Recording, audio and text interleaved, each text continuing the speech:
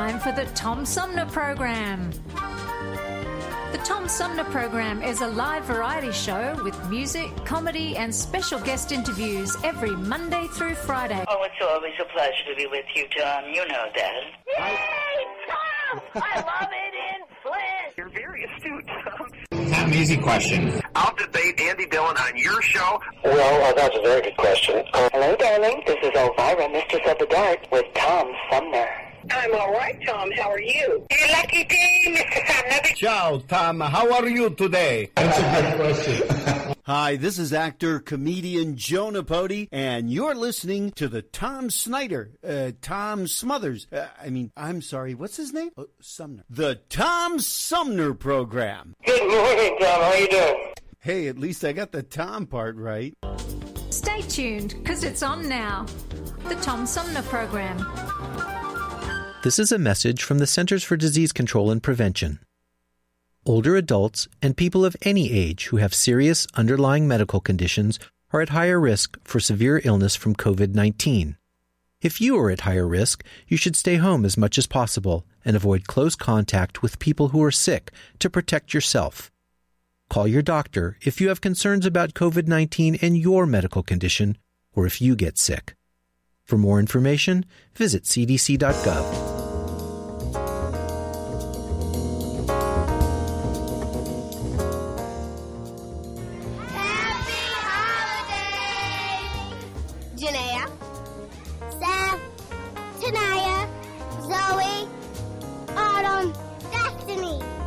And the Tom Sumner Program.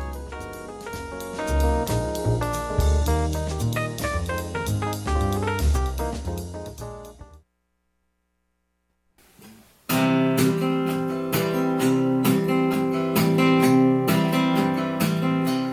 have to lay low for a while, so I'll be staying here inside. It's too dangerous out in the world. I'll see you on the other side. When I'm in my quarantine, in my little place to hide, my heart is aching and I'm missing you. I'll see you on the other side. I'll see you on the other side. I'll see you on the other side. We're all in for a bumpy ride.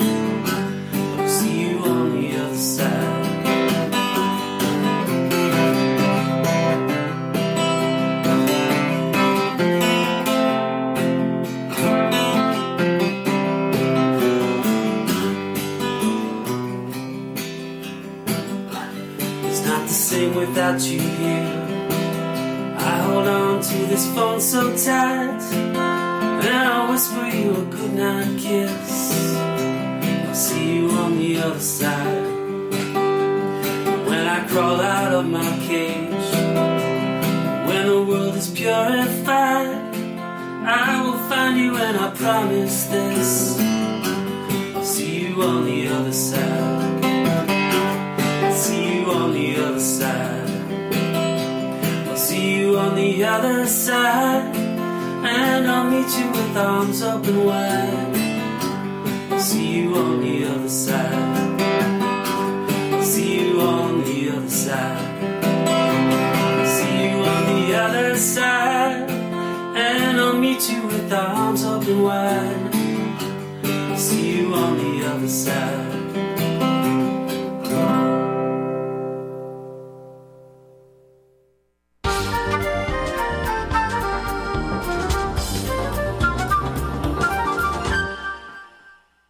Hey, welcome back, everybody. This is the Tom Sumner Program, and my guest this hour is the author of Reversing Alzheimer's. He's one of the leading experts on this disease, and this new book offers families hope that we now know enough about Alzheimer's to be able to prevent it and even reverse it. Dr. Timothy Smith joins me now by phone. Tim, welcome to the show. Thanks for having me. There was something I was going to ask you about this, but I forgot. No, I'm kidding. Tell me about your book. But this is one of those Alzheimer's is one of those things that's often made fun of, but for people who are dealing with people going through it, it can be really heartbreaking. What is Alzheimer's, and what really happens? Is it a natural part of aging? Well, first of all, you're absolutely right. It's a horror show. It's a nightmare for both the patient, him or herself, and caregivers, family, friends, and even the doctors. And so, and what happens is it is a breakdown in the structure of the brain, literally, that starts out at a very slow pace as altered biochemical metabolic reactions in the brain, and then if it isn't reversed or treated, which hasn't been possible up till now, it moves on into actual damage to the cellular structure of the brain. So it's a progressive neurodegenerative disease that up until now there's been no cure for. The disease was discovered by Alva Alzheimer, MD, a German neuropsychiatry researcher in 1905. He presented the first papers on the subject, and the disease took on his name a few years later. And in the 110 years since he did that presentation, there has been absolutely no treatment that worked, no cure. In the last 40 years, our pharmaceutical industry has spent tens of billions of dollars trying to find a drug that would put a stop to it and treat it in some way. Not a single one of hundreds of possible drugs that got to phase 3 testing, none of them worked. And until 2014, when Dr. Dale Bredesen discovered how to treat it, and I'll tell you how that works in a second, there was absolutely no cure. And it was thought that it was a disease where a single drug would solve the problem. And that's where most of the research was focused, and that's where all the mistakes were made. But Dr. Bredesen realized, and actually many of us in the field were starting to realize at the time, back in about 7 or 8 years ago, is that Alzheimer's is actually not one disease. It's many diseases. It's as many diseases as you have patients, because it manifests differently. The causes of it manifest differently in each patient. So the treatment can't be a one-size-fits-all, what we call monotherapy drug. It has to be a personalized program for each patient. But what Dr. Bredesen did that no one else had done was he realized that functional medicine, which had been around for quite a while at that point, was a perfect platform for doing that. And he that's what he did. He applied functional medicine principles, which are to treat the causes of disease, to Alzheimer's. And what makes it tricky is the cause is different. The combination of multiple causes is different in every patient. So each treatment program had to be, as I said, personalized. So that's the long story of Alzheimer's, and now we finally have a cure. The big challenge now is getting the word out, and that's what my book is about. Well, and that's important, too, because one of the things that I wanted to ask you is very often people interchange Alzheimer's and dementia. Yes. Dementia, the key to it is this. Dementia is a symptom. It's just a symptom of no memory. In fact, dementia means removal of mental processes. Dementia. It's no memory. It's memory loss. Alzheimer's is a diagnosis. It's actually a disease process that's pretty well defined at this point. Very difficult to diagnose it in a living patient. In fact, the only real diagnosis that works is by autopsy. But we do know that it's a specific disease. And a lot of people think of dementia as something that can't be addressed or dealt with, that it's somehow a natural process of aging that hits different people differently.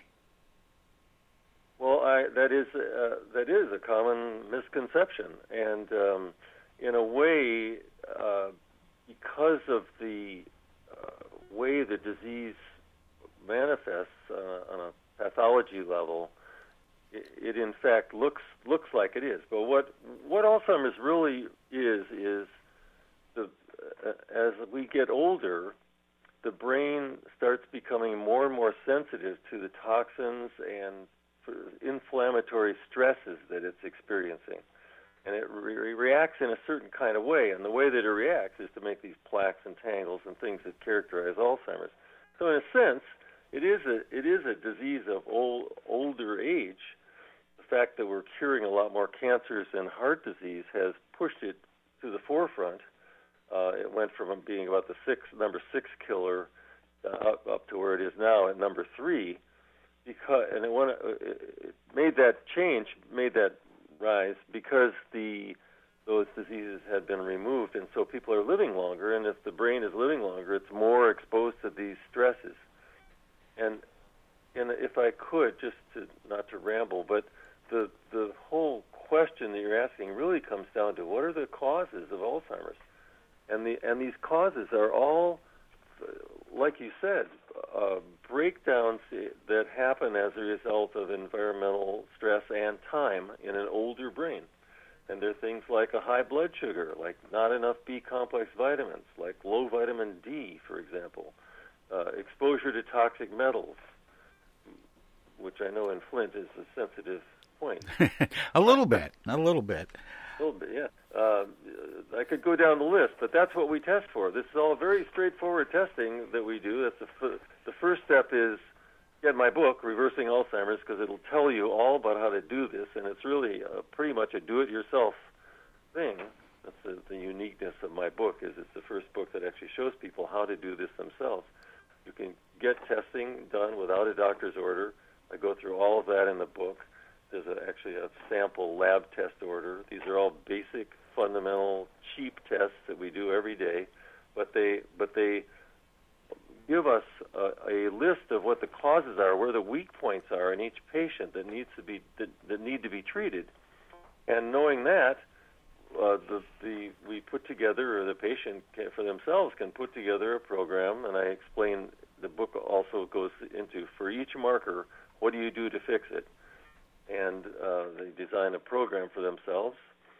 In some cases, a little professional help might be needed for, say, thyroid problems or sleep apnea, but for the most part, it's something that we can all do for ourselves. These are lifestyle changes, and I think that's maybe the key answer to your original question here is it isn't like a drug is going to ever solve the problem of Alzheimer's. We have to treat lifestyle, and lifestyle changes are what cause it, and lifestyle exposures, I should say, are what cause it, and that's how we treat it. And when I say lifestyle, I mean some very simple but complex in a way things. Simple because it's just diet, supplements, and exercise. Those are the lifestyle things. Changing them is not easy for people, but the idea is pretty straightforward, and it befuddles the entire medical research industry because they're tuned into molecular processes, and it is that, but really the treatment. We can go into more about the genetics and really some astonishing discoveries later on if you want. But the genetics of it is that we can change the way our body manages its resources if we stop putting bad things in and start putting good things in. Bad things are things that alter the genes in a way that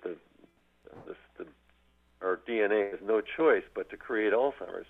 And if we put the right things in and do the right lifestyle things, the DNA and the chromosomes and the whole genetic system reprograms for a healthy brain. It doesn't need to put up all these defenses that we call Alzheimer's disease.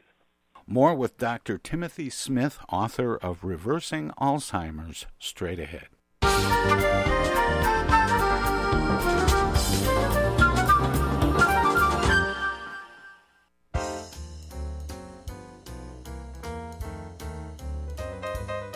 Christmas 2020 may be very different than holidays of old. Christmas Eve on the Tom Sumner program can bring back some treasured memories with an encore of our Thanksgiving 2020 show featuring all holiday music. And our Christmas music is better than everybody else's because it's local. Let the Tom Sumner program be your Christmas Eve soundtrack, streaming from 9 a.m. to noon Eastern at TomSumnerProgram.com, repeating online all day and night. Simulcast on WFOV 92.1 FM in Flint at 9 a.m. and p.m. Happy holidays from the Tom Sumner program. We wish you a Merry Christmas from the Tom Sumner Show.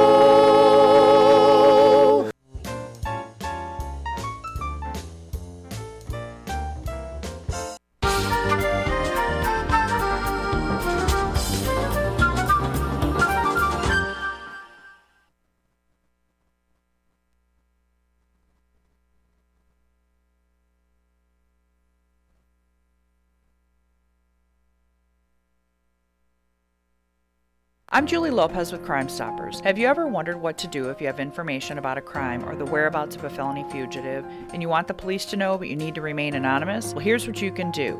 You can go to p3tips.com or download the mobile app.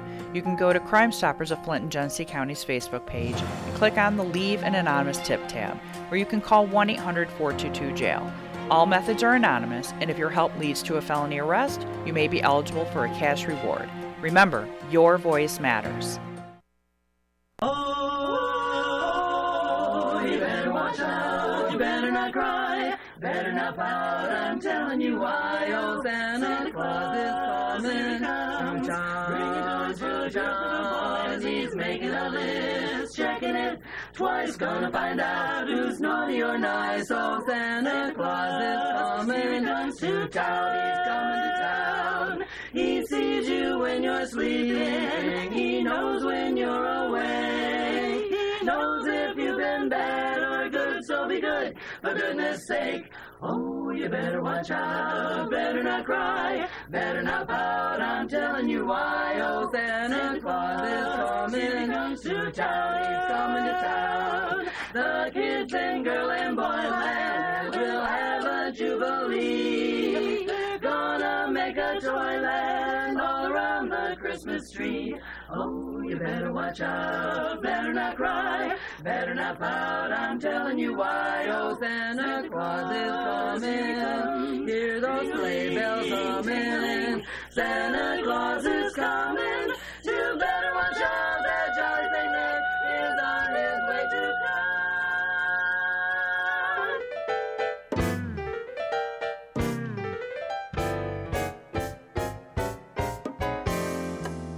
The Tom Sumner program has hosted live candidate forums for local, state, and national offices at bars, restaurants, coffee shops, and colleges. Armchair Politics has gone to Lansing, Frankenmuth, Birch Run, and Hell, Michigan, that is. We've done shows all the way to the Mighty Mac and back to the Bricks. We've done remotes from a baseball stadium in Lansing, a grocery store opening in Flint, and from a moving train. We'd like you to tell us where to go next. You can write to us at TomSumnerProgram.com, call us at 810-339-8255, or contact us on Facebook. This is your chance to tell the Tom Sumner program where to go.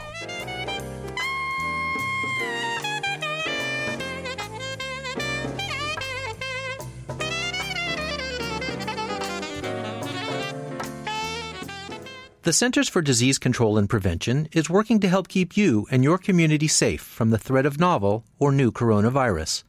Take the following everyday steps to help avoid the spread of all respiratory viruses. Wash your hands often with soap and water for at least 20 seconds. Cover your cough or sneeze with a tissue. Throw the tissue away and then wash your hands. Avoid touching your eyes, nose, and mouth. Clean and disinfect frequently touched objects or surfaces, such as remote controls and doorknobs. Avoid close contact with people who are sick. And stay home if you are sick. Call your healthcare provider if you develop fever, cough, or difficulty breathing. For more tips, visit cdc.gov.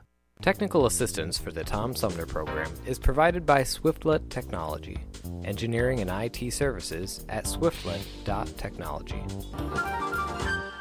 The Tom Sumner Program.com. The Tom Sumner Program.com.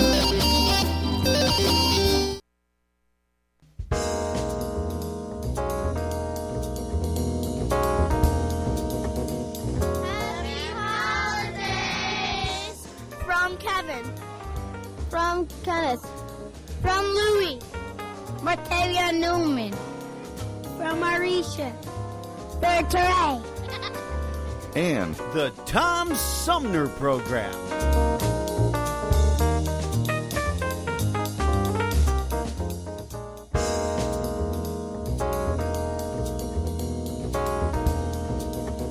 The Tom Sumner program takes a look back at 2020, Monday and Tuesday, December 28th and 9th, with a two-part special called 2020 Highlights, Not Just COVID. Here, special guests provide commentary and analysis about the Mueller report, impeachment, the State of the Union, State of the State, virtual political conventions and debates, plus civil unrest, and Sheriff Chris Swanson's response to local demonstrations, and a whole lot more. Listen December 28th and 9th because there was more to 2020 than COVID-19. Stream the show from 9 a.m. to noon Eastern at TomSumnerProgram.com, repeating online all day and night. Or tune in on 92.1 FM in Flint at 9 a.m. and p.m. both nights. That's 2020 Highlights, Not Just COVID, December 28th and 9th on the Tom Sumner Program. More with Dr. Timothy Smith, author of Reversing Alzheimer's, straight ahead. Well, let me ask you this. This is interesting because the title of your book is Reversing Alzheimer's by Dr. Timothy J. Smith. The title itself is interesting to me because it says Reversing Alzheimer's. And the little that I've read and heard about Alzheimer's, it seemed like everything was about prevention, that once it settled in, the patient was just going to deteriorate until death, and there was not really much to do about it except manage some behaviors. Well, yeah, and I mean, you put your finger on the dramatic change that came about when Dr. Bredesen published his paper in 2014. We realized that prevention wasn't the only way of dealing. In fact, it really was. Even that didn't work until he understood these molecular changes that happen as a result of the lifestyle stuff. But in the book, I want to speak to the idea of reversal. It rankles a lot of the mainstream establishment doctors because we're not supposed to say we can cure anything. The FDA really has outlawed that word. And here I am saying we can do it, and others too. Others are saying it too. I go deeply into the molecular biology of, and this isn't a technical book, it's for the average layperson to understand, but I have a knack at translating these biochemistry ideas into lay people's language. And what I talk about reversal and how it works on a cellular level, and how each of the treatment items that we talk about, the foods and the supplements and exercise, how they alter the molecular biology of our systems in such a way that Alzheimer's doesn't happen anymore. And so it is reversal, and it's reversal in the deepest sense of the word, in the most scientific sense of the word. The disease is now reversible, and you could say curable because that's what I really mean when I say reversible. And it doesn't, just to speak to the other part of your question, it doesn't have to be addressed at the prevention level. The disease can actually have moved into major memory problems, what we call SCI, subjective cognitive impairment, or even into MCI, which is the next phase. It's mean cognitive impairment or moderate cognitive impairment. it's the next stage where, the person is clearly being diagnosed as dementia and probably Alzheimer's. And so these changes, these biochemical changes that happen, start decades before the actual disease makes itself known. That's why the prevention aspect of it works so well. And it always works better to prevent something than to try to cure it. But when I say reversible, I mean you can be in the middle stages of Alzheimer's. Dr. Bredesen has published a number of cases where people had lost the ability to work, they lost the ability to actually manage their lives in any meaningful kind of way, and the disease was in all of them, in 9 out of 10 in the first study, and those numbers are pretty much holding up since then. And he's publishing a book later on next year of his first 100 cases. The disease is. There's a point of no return which is reached when these lifestyle measures and no treatment will work. But that's pretty far along. Most of these patients that he's shown reversal in have been mid-stage Alzheimer's. I mean, they had been having memory problems for years and decades in some cases. So, and of course, once the disease has progressed to the point where there's deeper structural damage to the brain, then you can't. It doesn't work anymore. I mean, there's a point at which treatment won't work. This new treatment won't work. But that's pretty far down the line. The brain, and one of the great discoveries that went into this book is the realization, starting back in the 60s, but not really to the last 10 or 15 years, the realization that nerve cells can regenerate. We call it neuroregeneration, but nerve cells can grow. The thought that I grew up with, and most everybody grew up with, was that if we lost any brain cells at all, that was it for this particular lifetime for that brain. You don't grow them back. But now we know they're growing back all the time, and they're regenerating and renewing themselves all the time. I'm glad you said that about brain cells rejuvenating. So that's because how we fix it. I mean, that's the key to fixing it. All these lifestyle changes actually go to stimulating neuroregeneration.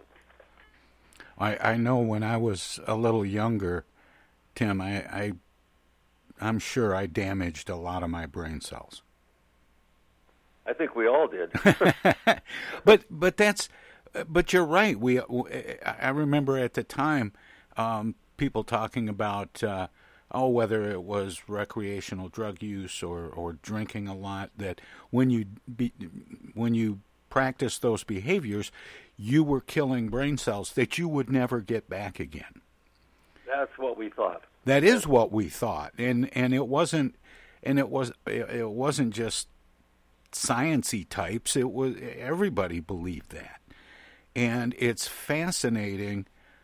First of all, to acknowledge that brain cells do regenerate, but also that can be a treatment for people who have had that kind of damage develop. And it makes me wonder about other kinds of brain injury. If it's the treatment for these things helps with those things, or treatments that people started exploring for other kinds of brain injury have impacted these discoveries about Alzheimer's. Yes, I mean it's kind of a chicken and the egg question. Yeah, well, no, it's a great question, and the fact is that the exact same lifestyle treatments, I'll call them collectively, the diet, supplements, and exercise, and all the components that go into that lifestyle approach is not just directed at Alzheimer's. It's directed at all neurodegenerative diseases, including traumatic brain injury. And there are studies showing that it works for that. And drug-induced types of brain injury, and any neurodegenerative disease will be benefited by this approach. And in many cases, I'll say most cases, reversed or cured. So, it's a key thing, and the research looks at it on this deeper level of what reverses neurodegeneration. The cause can be lots of different things, even infection. Now, in this process of reversing the damage, I'm a little bit curious about someone suffering from Alzheimer's. Do they lose all of their memories, or is it short-term memories? And what I'm getting at is, are there memories when we have this kind of damage that become just corrupted files, and we may, regain the ability to remember, but some things are gone for good? Well, it depends on how far along the disease has progressed, but for the most part, in the early and middle stages, with these kinds of treatments that I'm describing and that I go into in the book, it's more like you unplug the computer, but the hard drive is intact. If you fix the plug-in part or get the computer working, then the memories are still there. The files all come back. Access problem, I'll put it another way. It's an access problem rather than the files that have been damaged, corrupted, or destroyed. Gotcha. They're sitting there. You just can't get them. The model I like is all these memories are in a little teeny part of the brain. It's maybe the size of an olive. It's called the hippocampus. The whole lifetime of memories is stored there. And the hippocampus communicates with other parts of the brain, but that's where the storage is. It's like a library with lots of floors in it and lots of shelves and each of the books in the shelves. And so the library doesn't get damaged, at least not in the early stages of the disease. It's just that you can't go in there and get the books and look things up quickly and get the answer. So, and if you've ever had, all of us as we're getting older get these little lapses in memory, and if you've noticed, what happens is that you can't think of a name, for example, and then you wait a minute or two, and it just pops into your head. It was there before when you couldn't remember it. It just, the access system wasn't able to process finding it as That's that phenomena that I go through many times a week, where I walk into a room and have no idea why I went in there. Yeah, and this is this is not Alzheimer's disease or the of it. This is what we call senile. Our brains are getting older and they slow down just like everything else. But they if they're nourished properly, and if the causes of Alzheimer's are removed, that it'll never go beyond that. How do you, and this is what I want to kind of do in our remaining time, is start with how you know it's Alzheimer's, and then when do you know that it's time to do treatment, and how do you start doing the treatments and that sort of thing. So let me start with that phenomena that I experience, where I walk into a room and all of a sudden I think to myself, what did I come in here for? That's not necessarily Alzheimer's. At what point do we start having experiences similar to that, and either we should be aware of it or people around us should be aware this is moved on to something else? Well, it has to get a lot worse than that. But the answer is prevention. The answer is that if you start using these techniques now and learn the kind of dietary changes you need to make, and start taking the supplements that help keep the brain healthy, and keep exercising every day, that will never. It won't progress if you're not going to get Alzheimer's. Let me back up and say, going into a room and not remembering where you are, or not being able to think of a particular word or name, those are early memory deficits that happen in normal people who will never get worse and never develop Alzheimer's or dementia. And it also happens exactly the same way in people who are going to go on and get dementia, and that the number is about 1 in 3. 1 in 3 of us are going to get Alzheimer's unless we do something like what's described in my book.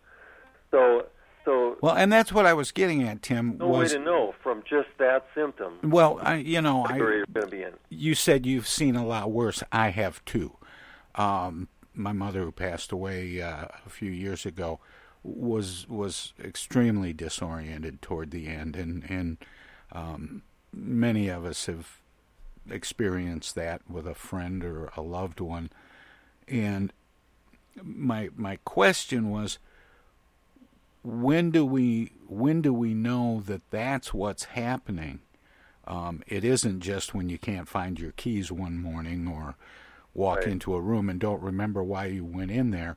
Where is the line that gets crossed so that we know there's a problem? Well, I'm not trying to avoid your question. Or is it different for everybody? Is it, No, it's pretty much the same for everybody. It's just more severe memory loss, and then if it progresses really way down the road, then you start getting structural changes in the rest of the brain, and the cerebral cortex starts getting. It goes beyond the confusion and the disorientation and the slow decision making into personality changes and depression, confusion, hesitancy, and slow decision making. It's a gradual change, and it's there isn't any simple test. There's no easy way to tell. But my point is, and the whole my crusade is to get people to take it seriously while it's still in this early phase and reverse it. It's totally reversible. Dr. Bredesen says 99% of dementia, 99% of Alzheimer's can be prevented from happening at all.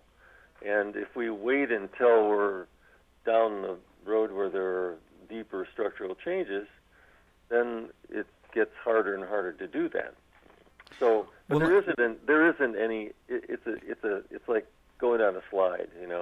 There's no particular point which is the most relevant. Well, let me ask this: is there a ticking clock of any kind? Is there a certain age when we had better start doing some of these things, or we do run a risk? Yes.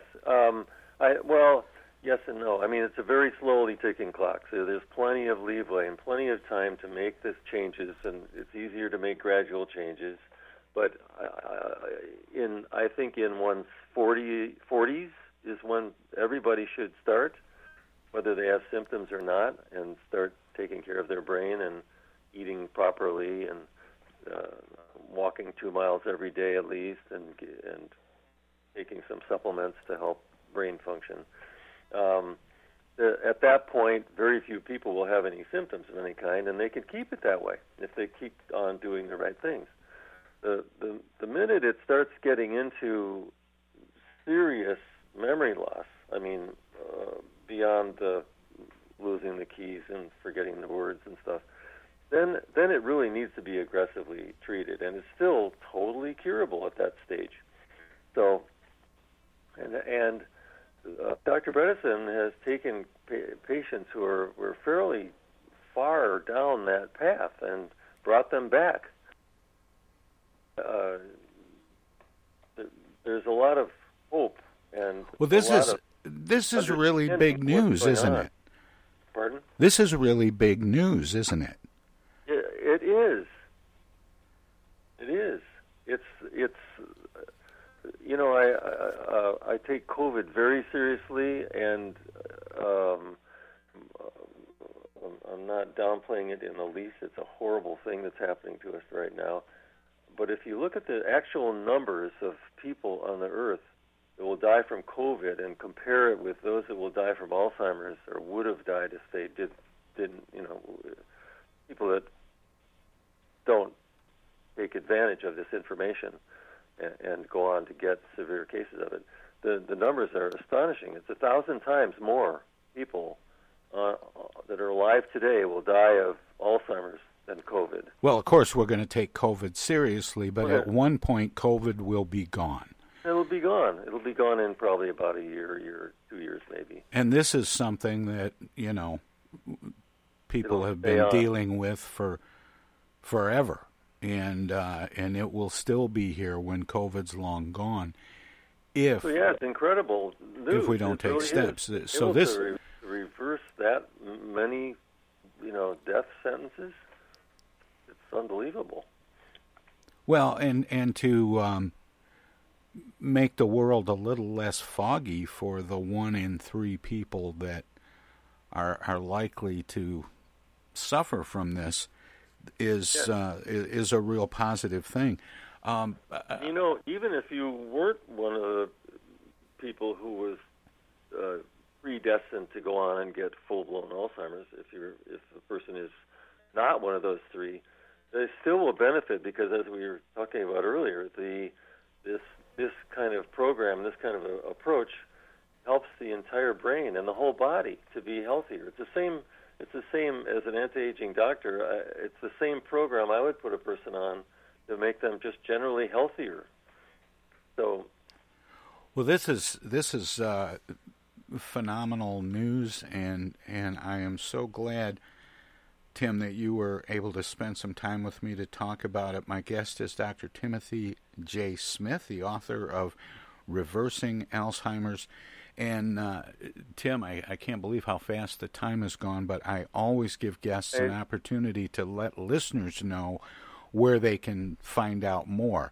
Obviously, the book is a great place to start, but do you have a website? There's a lot of information on my website, which is timsmithmd.com, timsmithmd.com. Excellent. And if people go there, they'll get explanations similar to what we've been talking about today, and a lot more. So, and thank you for having me. It's really been a pleasure. Well, thank you so much, and keep up the good work. Well, thank you. All right. Take care. Bye. Bye-bye. That was Dr. Timothy J. Smith, the author of Reversing Alzheimer's. We'll have more of the Tom Sumner program straight ahead.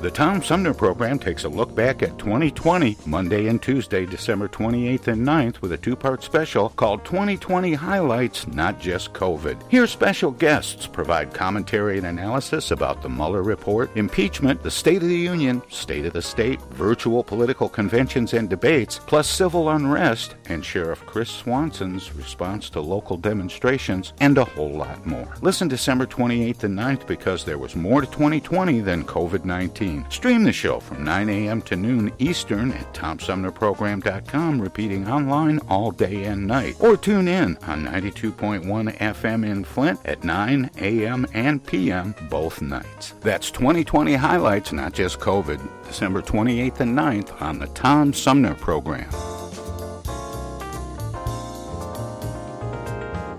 We wish you a Merry Christmas from the Tom Sumner Show. Oh, yeah. Tom Sumner Program.com. The Tom Sumner Program.com. Hello there, citizens. Darkwing Duck here, and every time I'm in Flint fighting crime, I always stop by the Tom Sumner Program. Don't forget, stay dangerous. Darkwing Duck out. We want to say hello, we want to see you smile. We'd like to sing some good old Christmas songs. With songs about old Santa and his reindeer sleigh. And gee, I just can't wait until it's Christmas Day. We're gonna set you wise, we love to harmonize. And if we had our way, we'd never stop. We'll say hello, we'll see you smile, and we'll sing some good old Christmas songs. We'll say hello, we'll see you smile, and we'll sing some good old Christmas songs.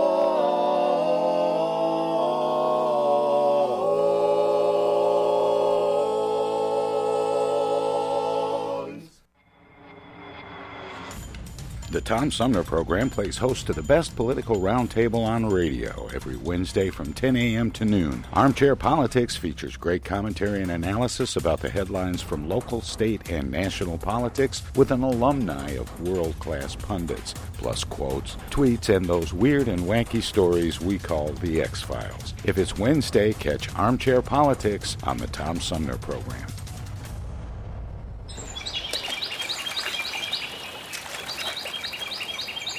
Imagine a journey down a picturesque riverway. Imagine your Flint River, 142 miles of recreation, natural beauty, and precious resources.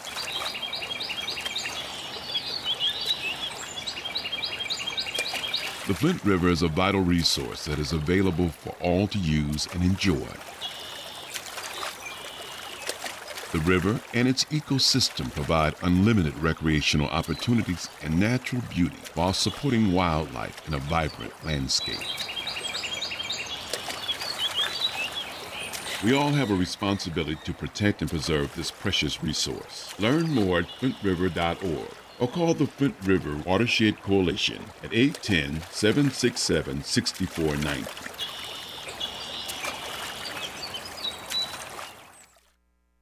The Centers for Disease Control and Prevention is working to help keep you and your community safe from the threat of novel or new coronavirus. If you have traveled to a country with a widespread outbreak of COVID-19, CDC recommends you stay home and check your health for 14 days after returning to the United States. Take your temperature with a thermometer 2 times a day. Watch for symptoms like fever, cough, and trouble breathing. And if you feel sick or have symptoms, call ahead before you go to a doctor's office or emergency room. Tell the doctor about your recent travel and your symptoms, and avoid contact with others. For more information, visit cdc.gov. Hi, this is Tom Bodette from Manger 6. We know you've been traveling a lot this holiday season, and you've probably been told there's no room at the inn. Well, that's just not the case here at Manger 6. Why, for just 29 drachma, we'll put you up in a warm, comfortable stable with plenty of fresh milk for the newborn. There's even individual stalls for your mules, camels, or whatever you happen to be driving across the desert. And in case unexpected visitors decide to drop in on you, shepherds, wise men, holy ghosts, it's not a problem at Manger 6. There's plenty of frankincense and myrrh to go around. This is Tom Bodette from Manger 6 reminding you there's always room at this inn. We'll even leave a star out for you.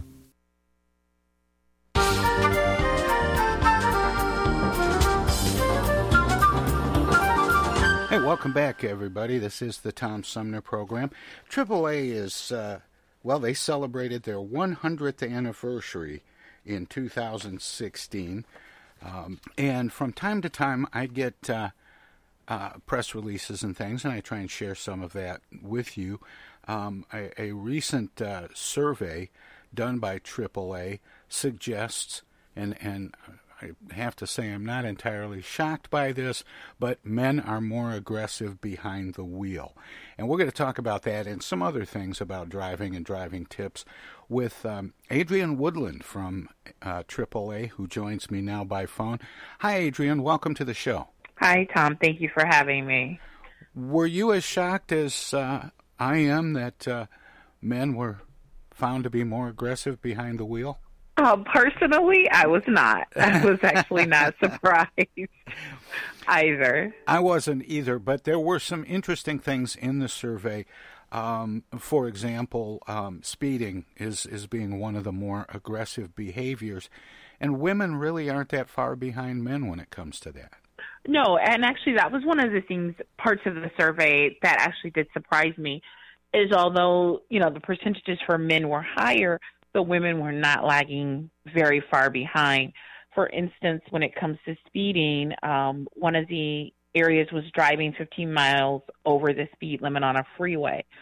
52% of males admitted that they had done that, whereas almost 45% of females admit it. So it's a very small difference between males and females in a category like speeding.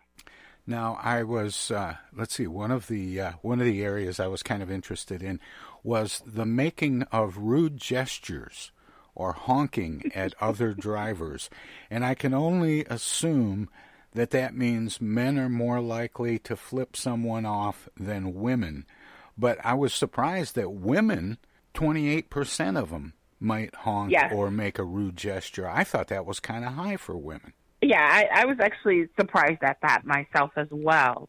And on the men's side, it's a little over 35% for that same. And I thought that seemed a little low.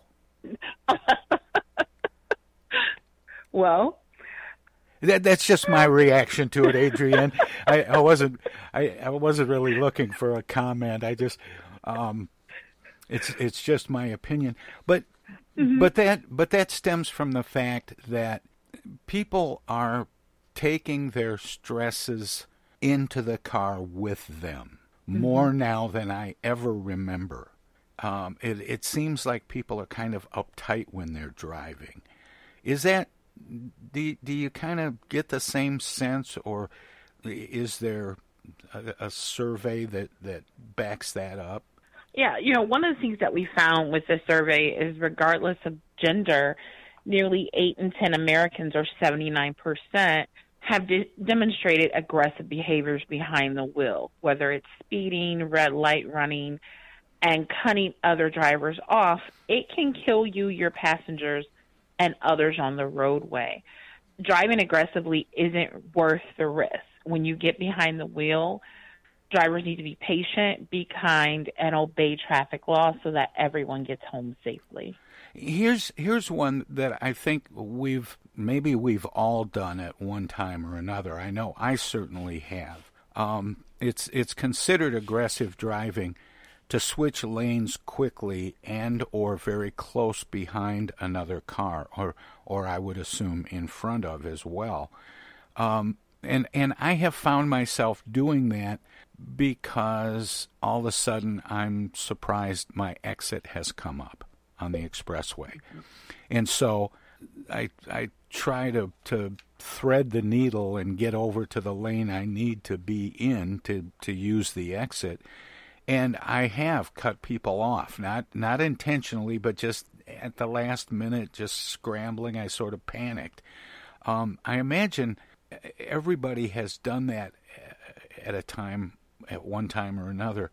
But really, the right thing to do is to just go ahead and bite the bullet, go down to the next exit, turn around, come back, and then get off at the exit, right? Yes, certainly. And some of the AAA rules of the road that we provide is, follow posted speed limits, maintain an adequate following distance, use your turn signals, allow others to merge, use your high beams responsibly, and be considerate in parking lots. Park in one spot, not across multiple spaces, and be careful not to hit cars next to you with your doors.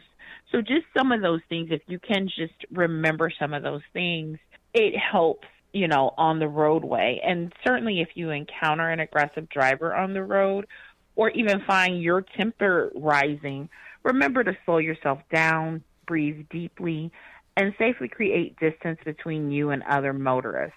Aggressive drivers are likely not thinking about their potential impact on others until it's too late. Well, yeah, because, a lot of times people will feel like they're rushed because they they have a list of things they want to get done very quickly, or they're late for an appointment or something, so they speed. They cut in front of people. They, are more apt to follow too closely or drive through a red light. I've had some turn on me. It seems like I was halfway through.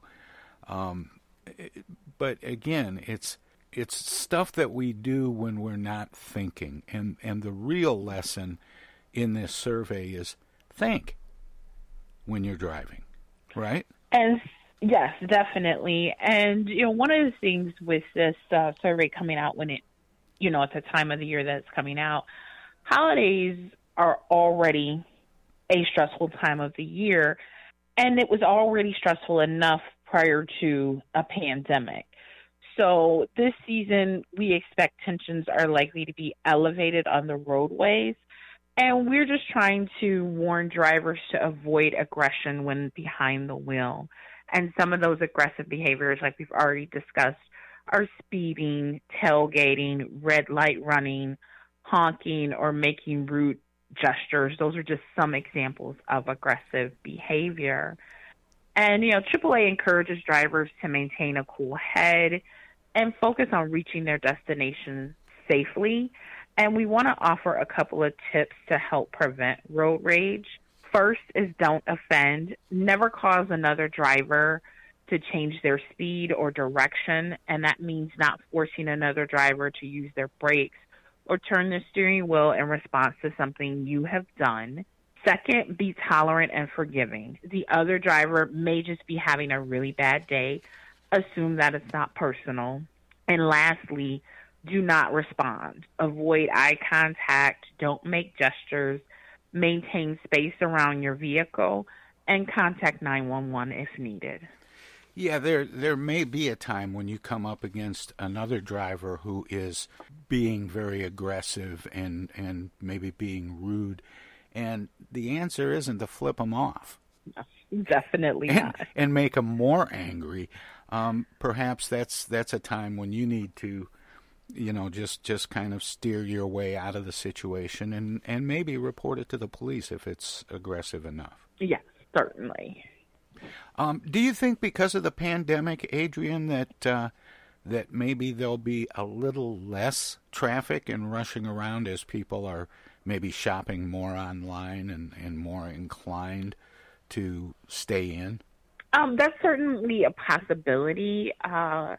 The holidays are definitely going to look different than they have in years past. Even Black Friday looked different, with a lot of retailers offering those specials a day earlier and online. So it's possible that you may not have the crowds that you had in years past, but it's also possible that you may see, crowds around the malls and other areas. One thing we tell drivers is, always be alert. Always be alert, know your surroundings, and definitely, let cooler heads prevail.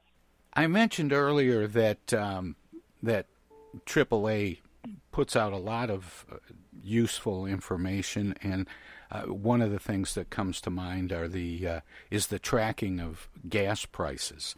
And I get those notices, and I try to share them from time to time when I can. But what are some of the other reports and surveys that AAA does? Well, our AAA, hold on 1 second. Our AAA Traffic Safety Foundation does a lot of research, like this aggressive driving research. We also do a lot of research when it comes to autonomous vehicles. We do surveys like that. Traffic safety. We do a lot of information on traffic safety, whether it's distracted driving, impaired driving. So those are some of the type of topics that you'll see information from AAA on. And can the general public access this information? Oh, sure. They can go to AAA.com. It's that easy. Do you have links to all the things? Because I noticed for the this aggressive driving survey, you have a Prevent Road Rage page at your website. Yes, that's actually AAA.com/prevent road rage. And you can all. Yeah, go ahead. Oh, I'm sorry. No, go ahead, Adrienne. No, and also on AAA.com you can find information about varying surveys that our AAA Traffic Safety Foundation has done over the years and throughout the course of 2020. And gas prices and lots more. Yes. Adrienne, thank you so much for spending a little time to talk about this. And happy holidays to you and yours, and safe driving. Thank you. That was Adrienne Woodland, a spokesperson for AAA, talking about a survey they did, which shockingly says men are more aggressive behind the wheel than women, but not a whole lot more. Anyway, we'll take a short break, and we'll be back with more of the Tom Sumner program straight ahead.